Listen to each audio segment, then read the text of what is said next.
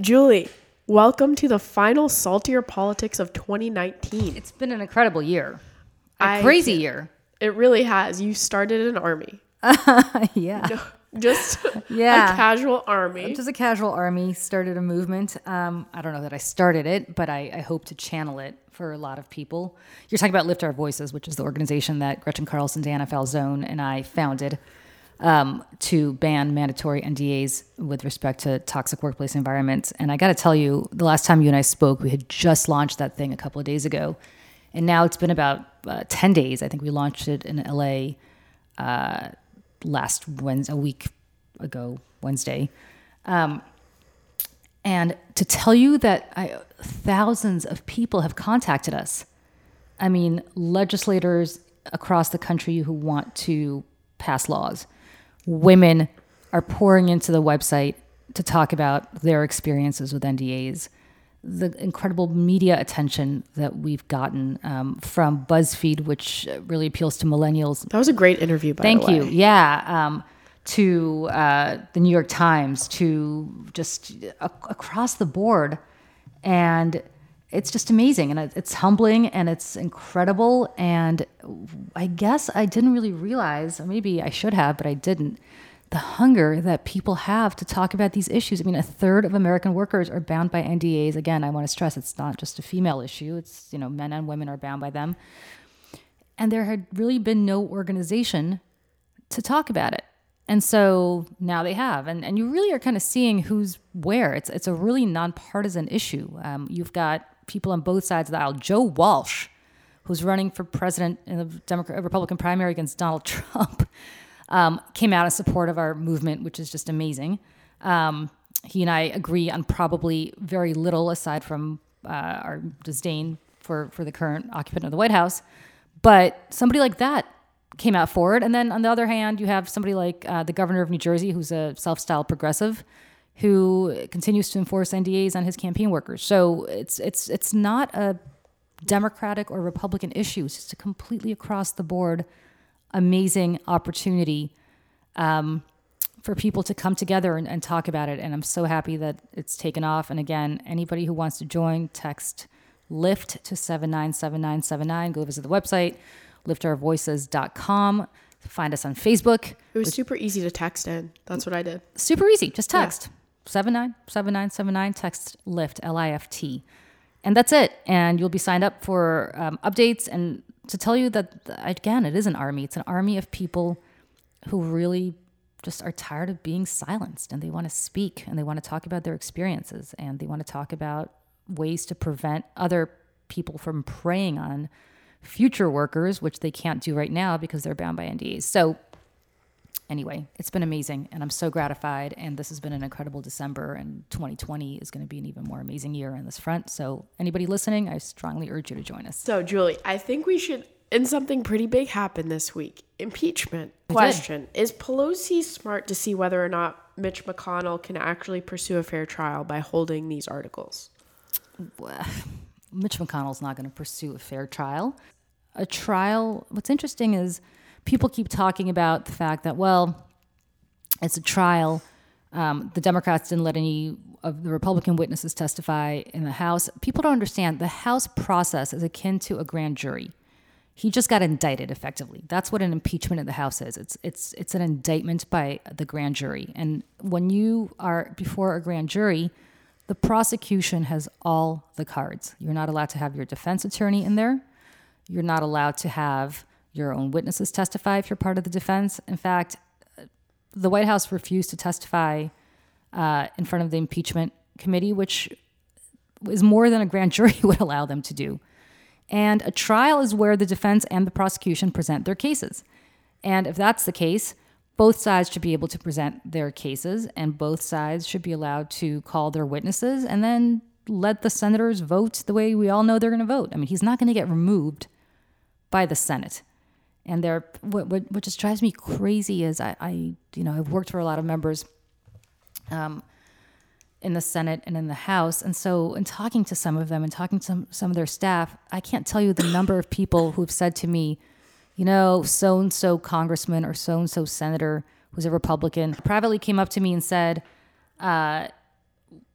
I know Donald Trump's a dope, and I know he did the wrong thing, and I know that he should be impeached, but I can't do it because I'm scared of getting a primary, and I'm scared of losing my seat.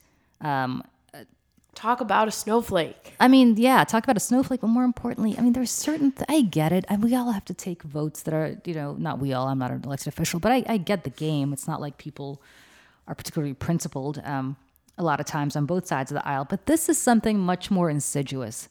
This has to do with the President of the United States abusing his office to effectively bribe a foreign government into interfering in our election. That's what it was. And it's not, people who don't agree with me, don't spin it. That's what it was. You don't want to have Donald Trump removed because he's appointing your judges, or he's pro-life, or he's, doing whatever the evangelicals want legislatively. Great. But just acknowledge that you've got other priorities in life. And don't sit there and pretend that he didn't do anything wrong, because it's absurd. And the problem is that what you're doing is you're setting up a pattern where the next guy is going to do that. And of course, if the next guy is a Democrat or woman, you're going to turn around and say, oh, no, this is completely unconscionable. And it's going to become a partisan thing, as opposed to saying, my God, we have to stand up for the values that this country was founded on, which means that nobody should interfere in our elections. The president should not be urging foreign governments to interfere in our elections. And that's exactly what this president did. And then on the way out, obstructed Congress too, by refusing to turn over documents, by refusing to be present. Prevent his staff from testifying, and just on every level, it's obscene. And I can't believe this is where we are right now. It's crazy. What do you say to the talking point that are trying to point Pelosi, saying that Pelosi's doing this to push the narrative that McConnell is the quote Grim Reaper and he runs the Senate in an unfair fashion? Please. Be best, right? Right. Okay. Again, when you can't defend the facts, you defend you debate on process. Right. And it's okay, great. You want to talk process? You want to talk about Mitch McConnell? Mitch McConnell is the Grim Reaper on a whole host of issues, not just this. Mitch McConnell also is the least popular senator in his home state of any senator. His own constituents can't stand him. Coming up right behind him and nipping at his heels, by the way, Lindsey Graham. Oh, Lindsey, yeah. Lindsey Graham, of course. Lindsey.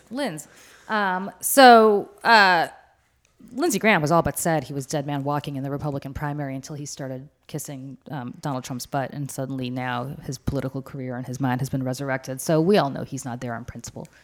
But Mitch McConnell is the master of process. Mitch McConnell will use whatever tools at his disposal, whatever arcane Senate procedure at his disposal, to make this trial as favorable as possible to Donald Trump. Of course, because Mitch McConnell needs Donald Trump for his own reelection in Kentucky next year, because God forbid Donald Trump says something negative about Mitch McConnell and a section of Republicans peels away from Mitch McConnell, who's already going to be in a tough race. Mitch McConnell's wife also worked for this administration. Mitch McConnell is like the least impartial juror ever. If Mitch McConnell ever showed up to a trial and they said, hey, Mitch McConnell, do you know this defendant? And Mitch McConnell would say, yeah, I know him. And then they said, okay, well, yeah, your wife also works for the defendant. Mitch McConnell would be drummed off that jury in 30 seconds. I get that senators all know the White House, they all know the president. That's obviously par for the course. But Mitch McConnell, literally, his financial well-being is determined in large part by his wife's taxpayer-funded salary. She's very wealthy on her own, but the point is he's deriving some money from Donald Trump into his household. So Mitch McConnell, whatever. Let me roll my eyes. All right. So I wanted to do a little fun game here. Stephen Miller was on Trish Reagan and said some interesting quotes. I would like to get your reaction. Go. All right. Trish asked him, they say you're a white nationalist, are you? He says, not only am I not anything of the sort, but I find the accusation to be profoundly offensive and completely outrageous. And it's an attempt on the part of the Democratic Party to attack and demonize a Jewish staffer. And make no mistake, there's a deep vein of anti-Semitism that's running through today's Democratic Party. Julie, go.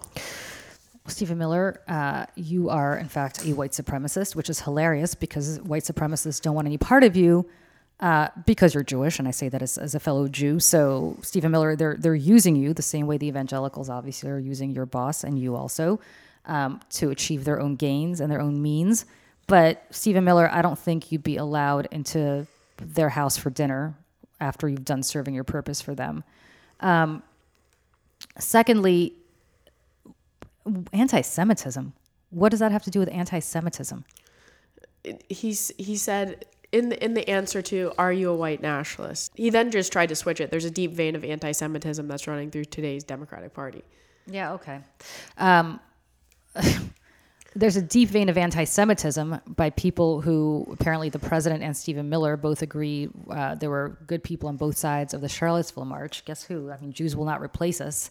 Those are the people that Stephen Miller decided to embrace. And, there's a little strain of anti-Semitism in the phrase Jews will not replace us, but that's okay. Stephen Miller is the kind of guy, you know how many times I've seen the Stephen Millers of the world come and go? Stephen Miller is that young guy who shows up, does whatever is expected of him to fulfill his ambition, and then Stephen Miller is going to be kicked to the curb by the very same people who are using him now. So, yeah, we'll see Stephen Miller.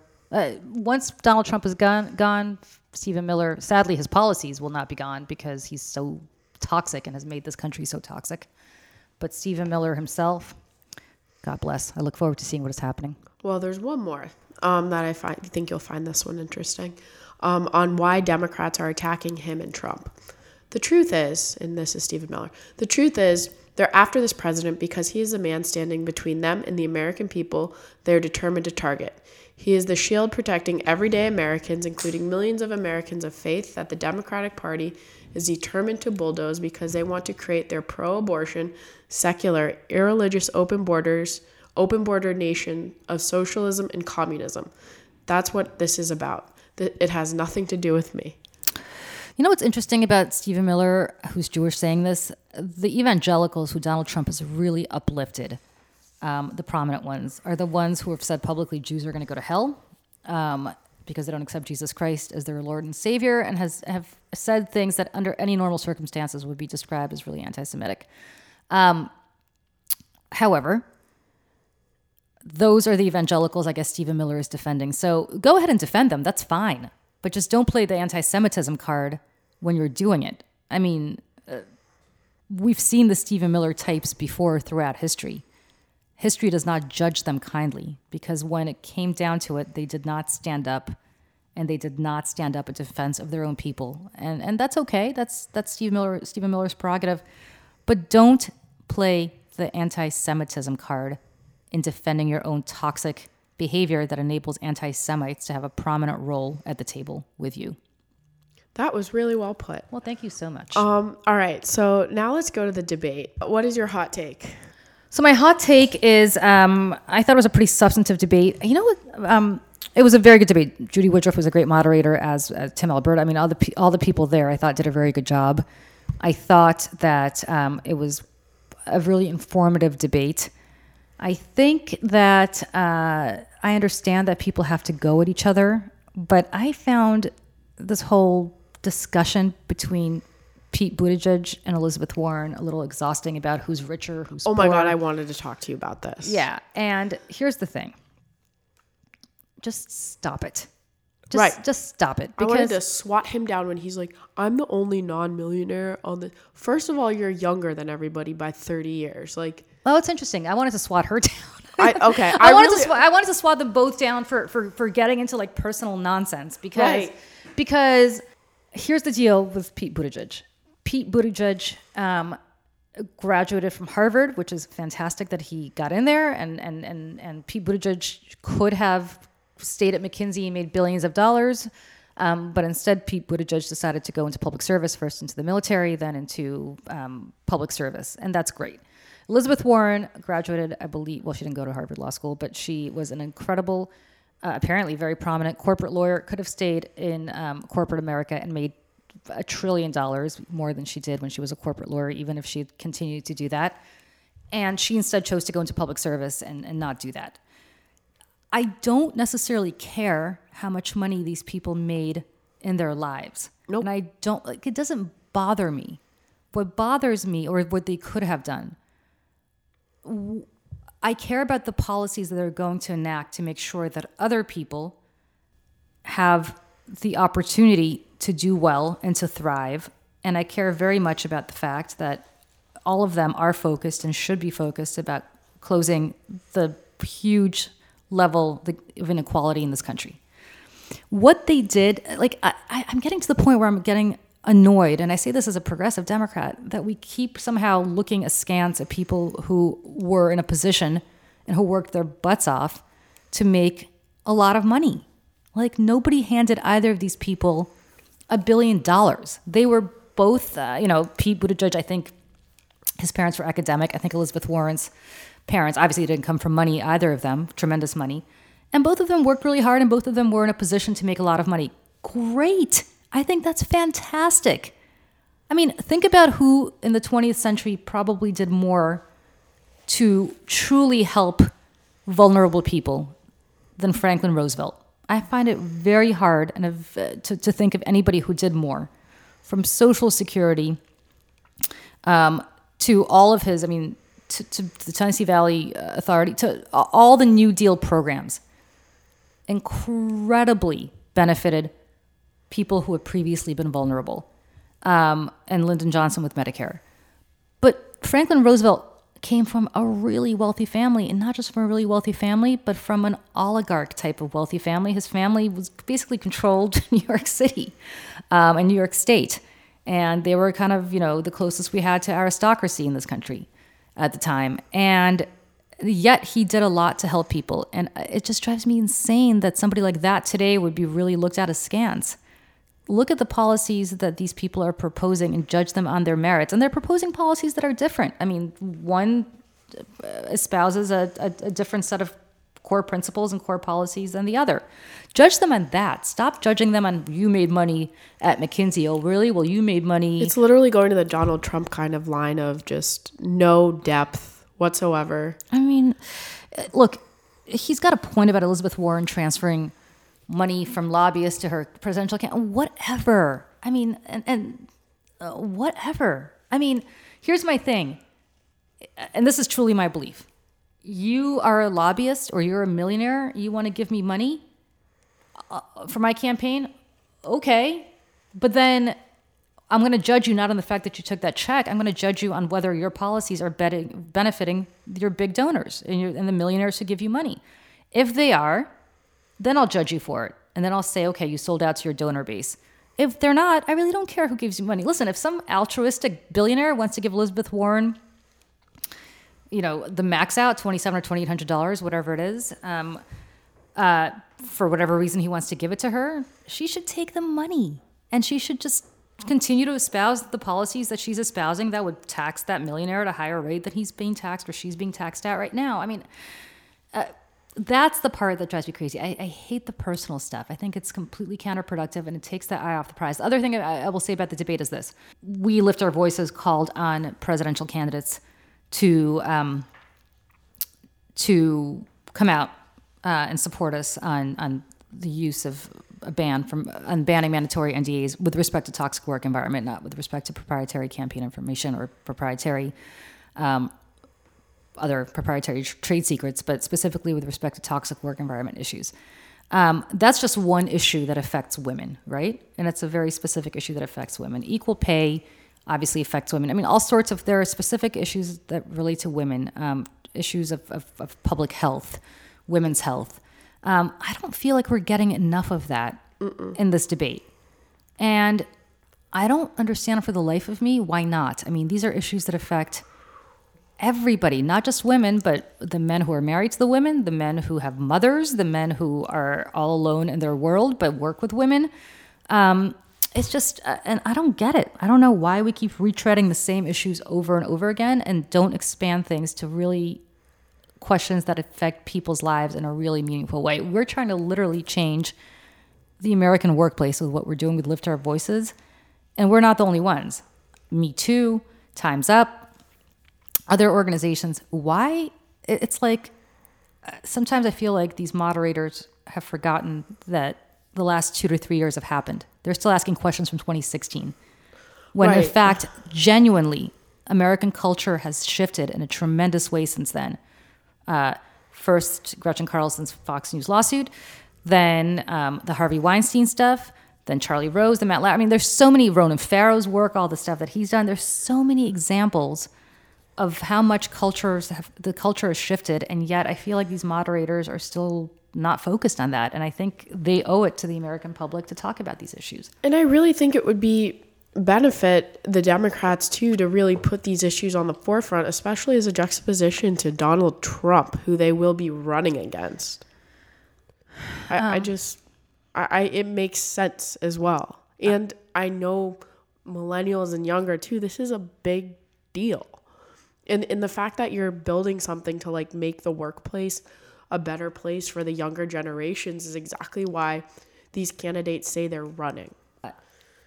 And also just the fact that this is an issue. I mean, I talked to you about the BuzzFeed interview that Gretchen and I did a couple of days ago, and it's interesting because we heard a lot from millennials who watch BuzzFeed or read BuzzFeed on this issue. It really is something that the your generation, Emily, not mine, is very much focused on. And the fact that most of the people on that stage yesterday were baby boomers, and I turned to the person I was watching the debate with, and I said to him, when is that generation getting off the stage? Right? Enough. I'm Generation X, and here's what's going to happen. We're going to have a baby boomer elected president again next year, either Donald Trump or most likely whoever the next baby boomer Democratic nominee is going to be. And then it's going to skip right over to the millennials, and then my poor Generation X will be forgotten, as we always are. But the people on that stage, the front runners, I mean, you look at it, Bernie Sanders, Joe Biden, Elizabeth Warren, all people in their 70s.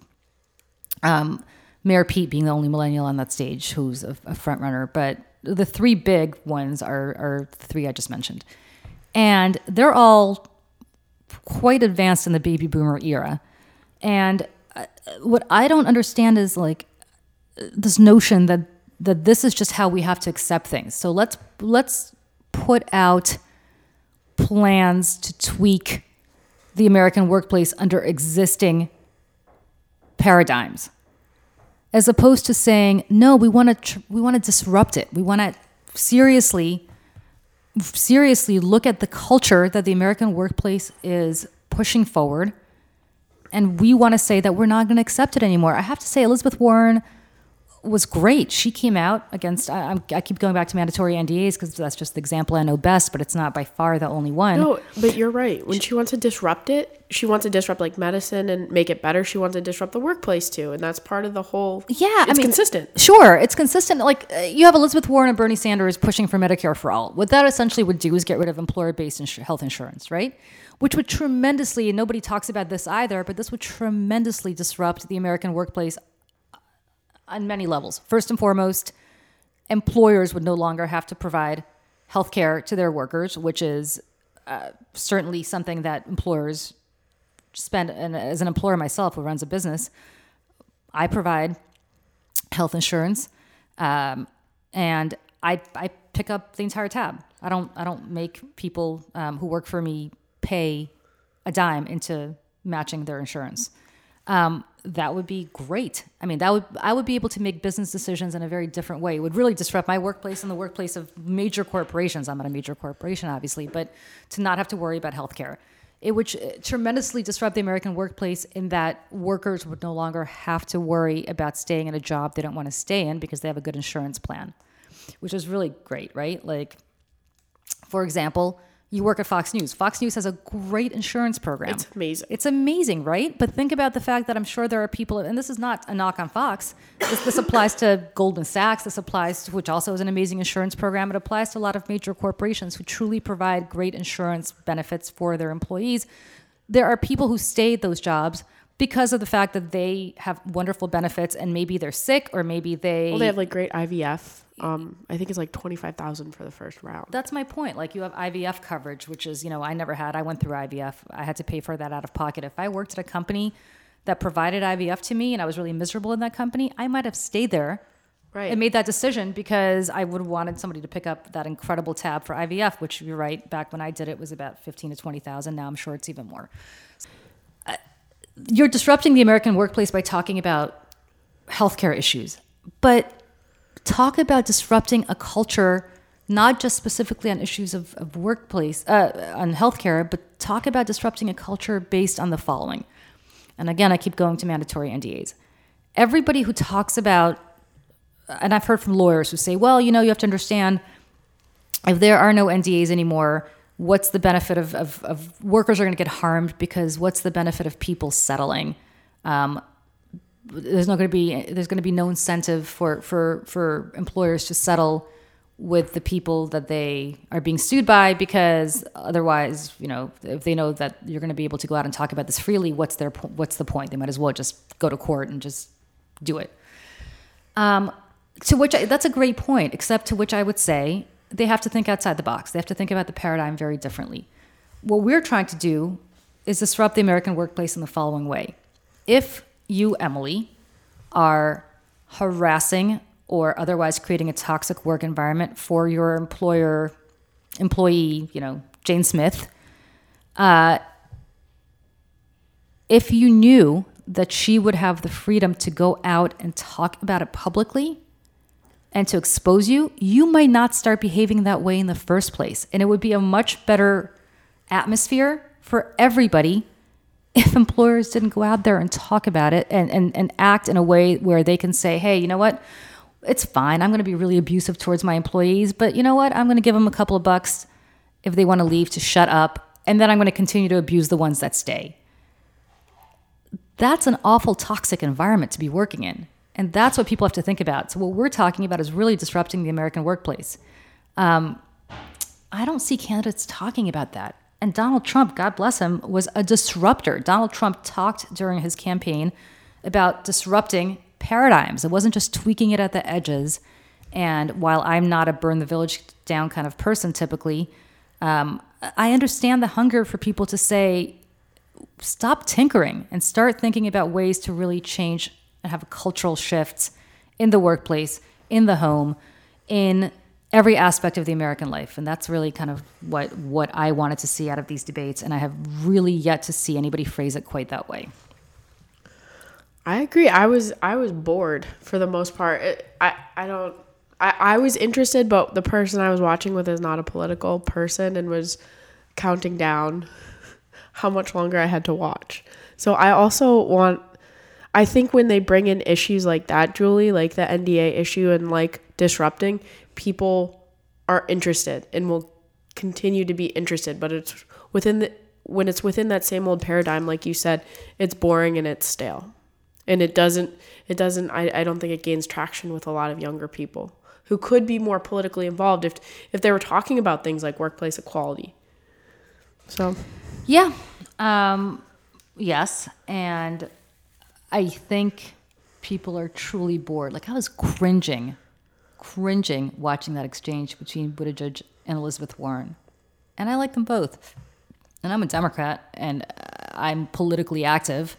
And so I would be the target audience here. And by the way, I'm an undecided Democratic primary voter, so I haven't decided yet who I'm voting for. So I'm exactly the kind of person they want to appeal to. And if you're cringing, that's a problem. And I'm cringing because I'm thinking, what are you talking about? Can we talk about things I care about? I really couldn't care less about wine caves, or who made what money, or who takes more money from millionaires and who does what. I just don't care. How is this affecting my life? It's really not. And I also resent this implication that people who work hard and come from nothing and build up their businesses or build up their careers and make a lot of money somehow should be looked at askance. And that's kind of the implication a lot from what I'm hearing in these debates. And again, you want a more equitable tax policy? Great, I'm all for it. But stop disparaging people who make a lot of money because they've worked really hard to make a lot of money. It's absurd. It's not right. And I understand why sometimes Republicans get a lot of sympathy when they talk about that. Because you've got to be there are progressives all over the country who make a lot of money. I worked for a long time ago for John Corzine, who was a senator from New Jersey. I worked for him on the Hill, who was an incredibly progressive senator and then became a progressive governor. He came from nothing and he ended up being the CEO of Goldman Sachs. I mean, great. I'm super happy for him that he was able to do that. Don't disparage people like that, especially when they then go into public service and proceed to do everything they can to make sure that other people have the same opportunities that they do, and or that they did. And that's what I don't like the tone I'm seeing in these Democratic debates about that. So that's my 2 cents. Well, we're on the saltiness. What are you salty about this week? I'm salty about Matt Bevin. So Matt Bevin is the former governor of the great state of Kentucky, who just lost to a Democrat by a very, very, very minuscule margin. On his way out the door, Matt Bevin of Kentucky, you had a pretty great tweet about this. Pardoned a child rapist because the victim, who was 9 years old, her hymen was intact. And therefore, clearly, this child could not have been sexually assaulted because her hymen was intact. I don't understand if these people are just so cynical like Matt Bevin that they just say it just to say it, to excuse their behavior, or whether they truly believe what they're saying. And if they truly believe what they're saying, or if the people who they're saying it to are buying into their BS, it's because they have so defunded sex ed and science programs in their schools that they no longer have an audience that is receptive to a scientific debate on this issue. It's just amazing to me. Does Matt Bevin really think that sexual intercourse is the only way to sexually assault somebody? I mean, what? Are you kidding me? There's really nothing. There's not one positive thing to say about this decision. It's horrific, and I'm dumbfounded. This girl was 9 years old. I mean, literally 9 years old. Think about this 9-year-old girl, right? This 9-year-old girl gets sexually assaulted by a adult. The adult is convicted by a jury. So clearly a jury believed this little girl. God knows what she had to do to go through convicting this guy, the testimony she had to give, the interviews she had to give to the police, what she had to say to her parent. I mean, just the trauma of that alone. And then to have the governor of your state call you a liar, and to say she's a liar because her hymen wasn't broken. You think this 9-year-old even knows what a hymen is? No. My son is 7 years old. He's not that far off from a 9-year-old. He has no idea what the governor would be talking about if somebody said to use the word hymen. So now you're 9 years old, or maybe she's a little older now, and the governor of the state is effectively saying you lied because a part of your body you probably don't even realize exists was not broken. That's so gross. I mean, that's so gross. And he's, by the way, self-described evangelical Christian. I'm not an evangelical Christian. I'm not even particularly religious. Why is it always these people who are these self-proclaimed Bible thumpers who are the worst people on earth when it comes to morality? Because they're going medieval. Like, I mean, do you just think that, oh, okay, I'm going to just, say that like I found Jesus tomorrow, so I'm going to be like all my sins will be forgiven. So let me sin and be a complete horrible human being until tomorrow when I'm going to have all my sins. Like, where is the moral code? Does this guy go to church? What does he learn when he goes to church? What does he think about? You're attacking a 9-year-old and calling her a liar. I mean, what? It's so cynical. It's so gross. It's beyond making me salty. It just makes me so angry. Yep. I remember, so I was raised Roman Catholic, and the church in my neighborhood, so we'd go to church every week, and there was this woman there who would always come in with these like beautiful St. John suits. Mm-hmm. But then on the next day, she would return them because it was all about appearance. And then so the salesperson at the like Saks or Neiman's would not get the commission. And she did this almost every week. And it was just about looking good and peacocking for church. And it's just the whole idea of the complete message of what the Bible says and all that, which is completely being missed. I mean, it's just we could have a whole separate 50-hour podcast on how people misinterpret the words of the Bible to fit their own narrative and whatever they want. And again, while I myself am not particularly religious, luckily for me, I had a very good classical education, so I am very well versed in the Bible, both the New and the Old Testament. And it's just very interesting to me in talking to some of these people who are self-proclaimed evangelicals. And this is not, by no means are these all evangelicals. There are plenty of people who are evangelicals who really do, who are good moral people. But so many of these people who excuse like Donald Trump's behavior, Matt Bevin's behavior.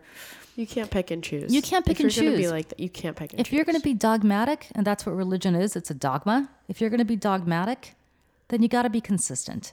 You can't pick and choose which teachings of Jesus Christ or the Old Testament, the Tanakh, or anything else you want to enforce and endorse. And these people just don't do it. They're just off. I mean, it's one thing for you to say, you know what? I'm not particularly religious, and I'm going to do what I'm going to, I don't have a code to live by, and that's fine. But you know what I found? I found that the most upstanding people in their personal lives are people who are atheists. And I'm not kidding. And you see that consistently. You also see, I think, that crimes are committed of all the demographics. The least criminal are atheists. But because they answer to themselves and to nobody else, and they have to look to themselves and to nobody else for forgiveness. And therefore, they act in a way that doesn't require anybody to, they don't get out of jail free cards from others. They get it from themselves, and most of them understand that the buck stops with them. But Matt Bevin, I'm sure goes to church every Sunday, and I'm sure goes to church and gives money to the church, and I don't know, I have no idea about his habits. It's just sad. It is really just not right, and it's awful, and he's disgusting, and so that is what's making me salty this week. That actually might make me more salty than anything else this year. So Happy New Year. This is literally, but 2019. Superlative. What's making me saltiest in all of 2019, ironically enough, it's that. It's this disgusting human being. I'm so glad he's out of public office, and I hope he's run out of town on a rail if he ever tries to run for anything again. A woman. All right. So I'm unfortunately salty at J.K. Rowling. She recently gave her support to Maya Forstater, I think I'm saying that right, a think tank researcher who lost her job as a tax expert after her opinions on sex were ruled, quote, absolutist, tweeting that transgender women cannot change their biological sex.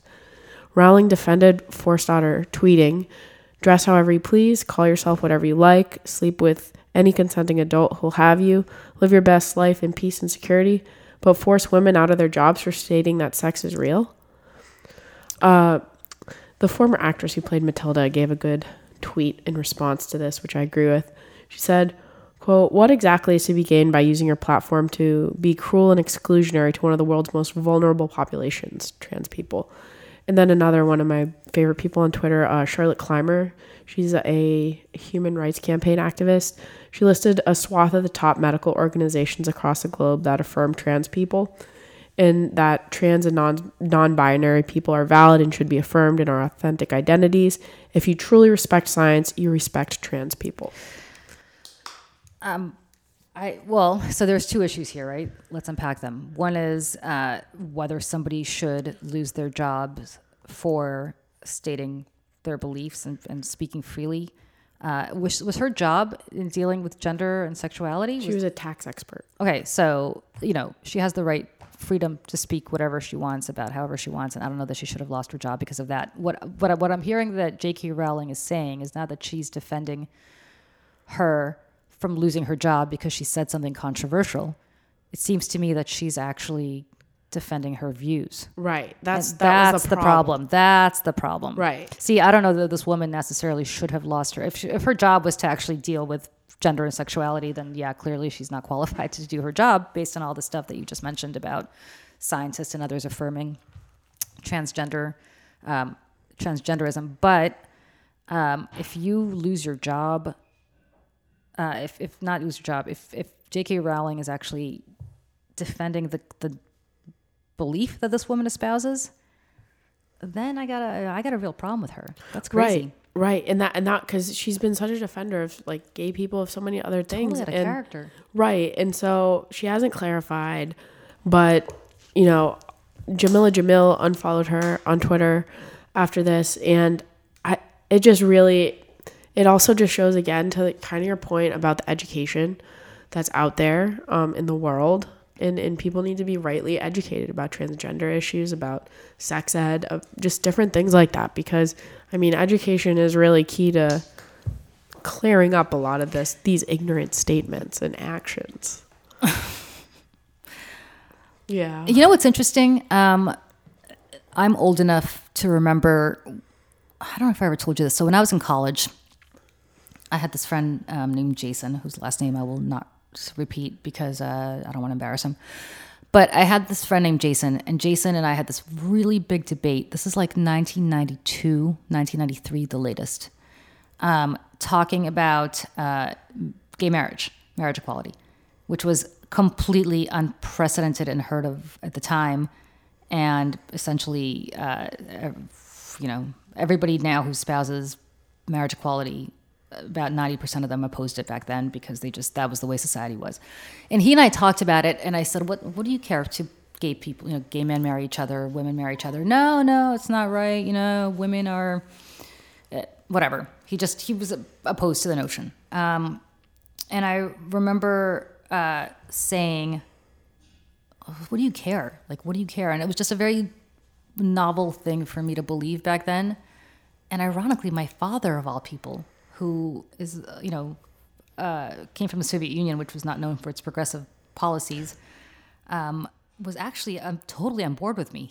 We're like back in the early 90s, late 80s. We're like, who cares if two gay people marry each other? And everybody kind of was like, what? That's really controversial. I can't believe you're saying that. Anyway, the point is that Jason now is married to his husband. And so presumably now believes that marriage equality is a good thing. I feel like the transgender debate right now is the same, where you have people who are otherwise progressive people on civil rights issues. Like Jason would never have said that a black man and a white woman can't marry each other, but 20, 30 years before that discussion, that was the controversial subject. Loving versus Virginia. Remember, the Supreme Court only in the 60s affirmed the right of interracial marriage. So I feel like transgenderism is the next battle here, right?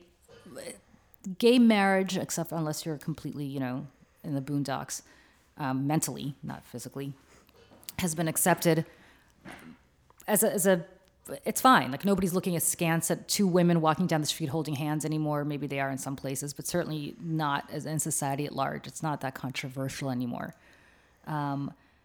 It's not that. I remember Dynasty, a TV show that I was obsessed with in the 80s, had I think the first gay kiss. Between a man and a woman. Between two men, excuse me. And that was like really controversial that, oh my God, Steven, this character from Dynasty, had a kiss with some, guy. And that was obviously a big deal in the 80s. Now, obviously, people make out on TV, same gender people all the time. Nobody really looks at it twice.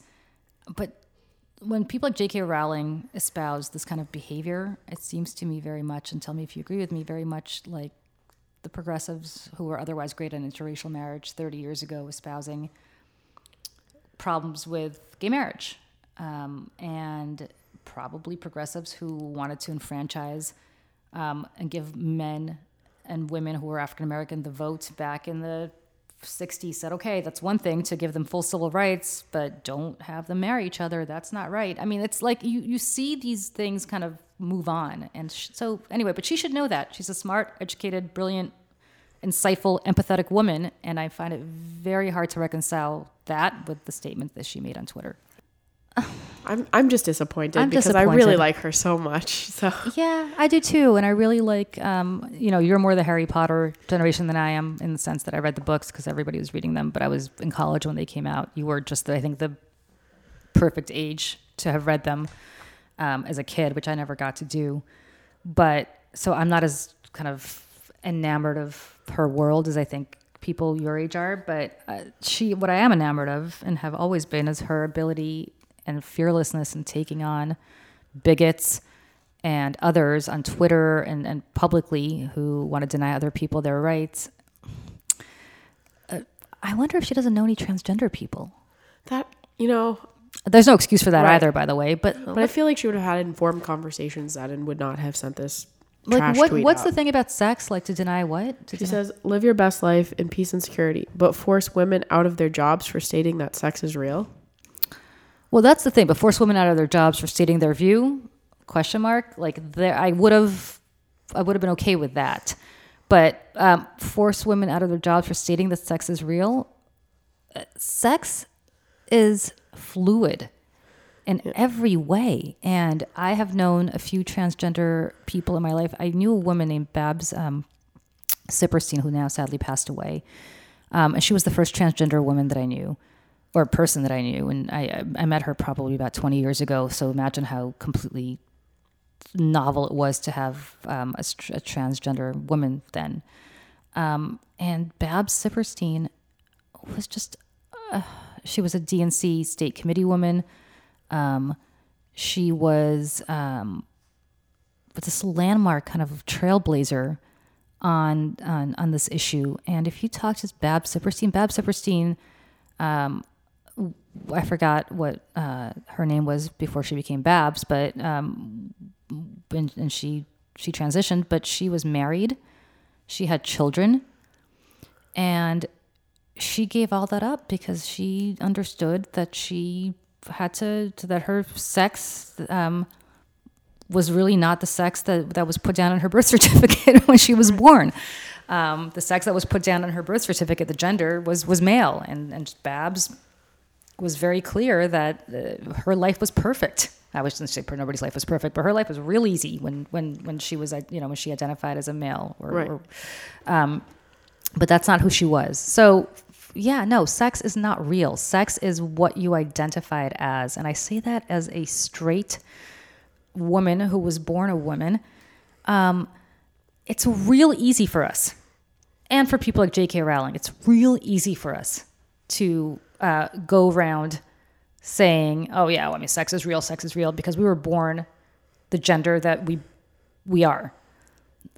Not everybody is like that. They're just not. And if she knows any gay people, I don't see how she can make that statement. Of course she knows gay people. She's been defending gay people forever. But I mean, replace that with, but to say that sexual attraction is not real. Well, like I'm not equating transgender people with people who are gay or straight, because one has to do with sexual attraction. The other has to do with gender identification. But that's a really, I feel like a straight woman or a straight man would say that. I can't imagine that a gay person would make that statement. I just can't. Maybe I'm wrong, but I just can't. I would find that very hard to believe that somebody who's gay would make that statement, and she's obviously not. But she obviously knows enough gay people where she should have probably consulted with them if she couldn't find a transgender person to do that with, although I'm 100% sure she has resources to speak with as many transgender people as she wants to. Agreed. Yes. All right. So do you have any fun New Year's or Christmas plans or Hanukkah plans? So I am going to the Bahamas for a few days. Pray for me. I'm going to the Atlantis. You're going to deal with a lot of people. I'm going to deal with a lot of children who I believe are all at the Atlantis. Yes. Along with my own. I will be dealing with him too. So I've never been. But when I've told people that's where I'm going, everybody's sort of telling me, you could do, there's water slides, there's all this. Because, stuff. Julie, when I think of a good time for you, I think of a water slide. I mean, I just want to. When I think Julie and a good time, I'm like a water slide. Definitely. Yeah, water slide. We had a good time, by the way. We got together with a few other people on Tuesday for holiday drinks, which devolved into like holiday revelry, and it was a great time. It was a great time. All I know is that I was late, and because I was late, and you and the two other people who were there had all apparently placed bets on how late I would be. It's a Julie late. So Julie said she'd be a little bit late. She'd be there at 6:30, and so we get there, and then we're like, okay, I think a Julie late is 6:40, and then the other people are like 6:45. And you were there at 6:38. Yes. I won, to be fair. But somehow I, who was never in on this bet, because, if I were, I would have shown up on the dot at 6:30. And by the way, the reason I was late. It was a big deal. It was like, I actually had a legit reason. The reason I was late is I was driving around the block 15 times because where I parked my car is a subterranean garage, and I would lose the phone signal, and I was actually doing an interview with the New York Times about Lift Our Voices. So I apologize for that taking up 8 minutes of your time. No, but I get there, and suddenly, first of all, I couldn't get a drink for about an hour because this restaurant was so annoying and wouldn't serve us for I don't know how long. But secondly, when they did serve us, in addition to my usual Tito's and soda, which is a great drink and I love it, and I can have a few of those and not feel the pain, you insisted because I was late and the other two people lost the bet that the three of us, you coincidentally excluded yourself from this debacle. Because I won. Because you won, although I was never part of this bet. Really should have been the two of them who were big losers and drank. You insisted that we all do a shot of tequila. So tequila and vodka don't mix that well. And then we end up back at my house, and of course I have this great bottle of wine that I insist everybody open. Anyway, a good time was had by all, but long story short, nobody should mix that kind of alcohol ever in their life. There was merriment, and that is what the holidays is about. Oh, yes, that's for sure. All right, so I'm excited for 2020 and to see how big your army gets. Me too. And to see what it holds. You know what I'm excited about? Because I know you're going to Florida over this vacation. Yes. How much you're going to come back and complain about the state of Florida? Oh, I definitely know I am. I know. This is the first year in a couple of years that I'm actually not going to Florida. You know, my son is obsessed with Florida, which is hilarious. And so when I told him we're actually not going to go to Boca, which is where he would love to be retired to at the age of 7, and that we're going to the Bahamas, he's all ticked off. He's like, I want to go to Boca Raton. And I was We'll see whose list has a longer list of what annoyed me this trip. Well, I'm facing water slides and screaming children. So, well, that's just the plane ride down to Florida. Oh, that's true. That's true. Where are you flying into? Tampa? Orlando. Oh, It's the nice Disney one. It's nice to be with all the young children on the plane who are excited for Disney, screaming. I wouldn't fly into Orlando if I lived a mile from the airport in Orlando. I would fly into Tampa and just take the hour drive. So it's nice. And then on the way back from Florida, I get with all the burnt New Englanders who have been like sunburnt from their time in Florida, and then they're still screaming babies. So it's, it builds character, and it's made me the person I am today. So it's okay. So. Totally. Well, we'll see, because I will be on the Atlantis shuttle or whatever plane ride to the Bahamas. And when I get there, there will be screaming children and water slides. At least you don't have to deal with water slides. No. Water slides. And like the big attraction is and by the way, it looks very lovely, and I'm very fortunate to be able to go there. So I'm not complaining at all that there are people who obviously can't have any time off on over Christmas or go nice places like the Bahamas. I'm just saying that I'm going to be there with a bunch of children screaming which include my own. And unlike you, who can go to your room after you get off the airport and shut off the screaming. You cannot. I cannot. Oh, wait. I do have a funny story for you. Okay, what? So I used to teach tennis in Florida, and after the summer was over, I was like, a fun trip would be my counselors and I to go to Blizzard Beach, which is a water park in Florida. Okay. And just a warning for the water slide. I was just wearing a 2-piece, and right down the water slide, pants just flew right off. Your pants did? Yeah, the bottoms right as I went into the slide, because there was the right friction, and that I was like in the water, and they just went flying. What did you do? I stayed underwater and was like frantically searching for where Did you locate them? I located them. Thank God. Who got them for you? I did. I was just, because I knew they were off. And I'm like, oh my God. And I was frantically looking above the water. So you got out of the water and, they were in the pool with you. They were in the pool. They were in, like you fell from the slide right in. Oh, I thought they were stuck in the water slide, in which case that would have been awful. I would still be in the water at Blizzard Beach just waiting. Oh my God. So Julie, this is a warning. Be careful. I'm getting a 1-piece. Yeah, this there does you not go. have to happen. You could just do that too. Yes, I'm getting a 1-piece. What I'm not getting is a pair of full body Spanx, which apparently from the previews that I've seen of Bombshell is what my character is trying to get into. How fast you'd go down the water slide. That's true. You'd be like a torpedo. Just in Spanx. Yeah, I'm not a big water slide / roller coaster / whatever person. Me neither. Yeah. Well, I'm about to become one. Maybe I'll just go swim with the dolphins or something. Anyway, Happy New Year. Merry Christmas. Now that Donald Trump says that we can say that again. Happy holidays, which applies Happy to Hanukkah. Happy Hanukkah, Happy Kwanzaa, happy whatever other holiday you are celebrating. And we will see everybody next year.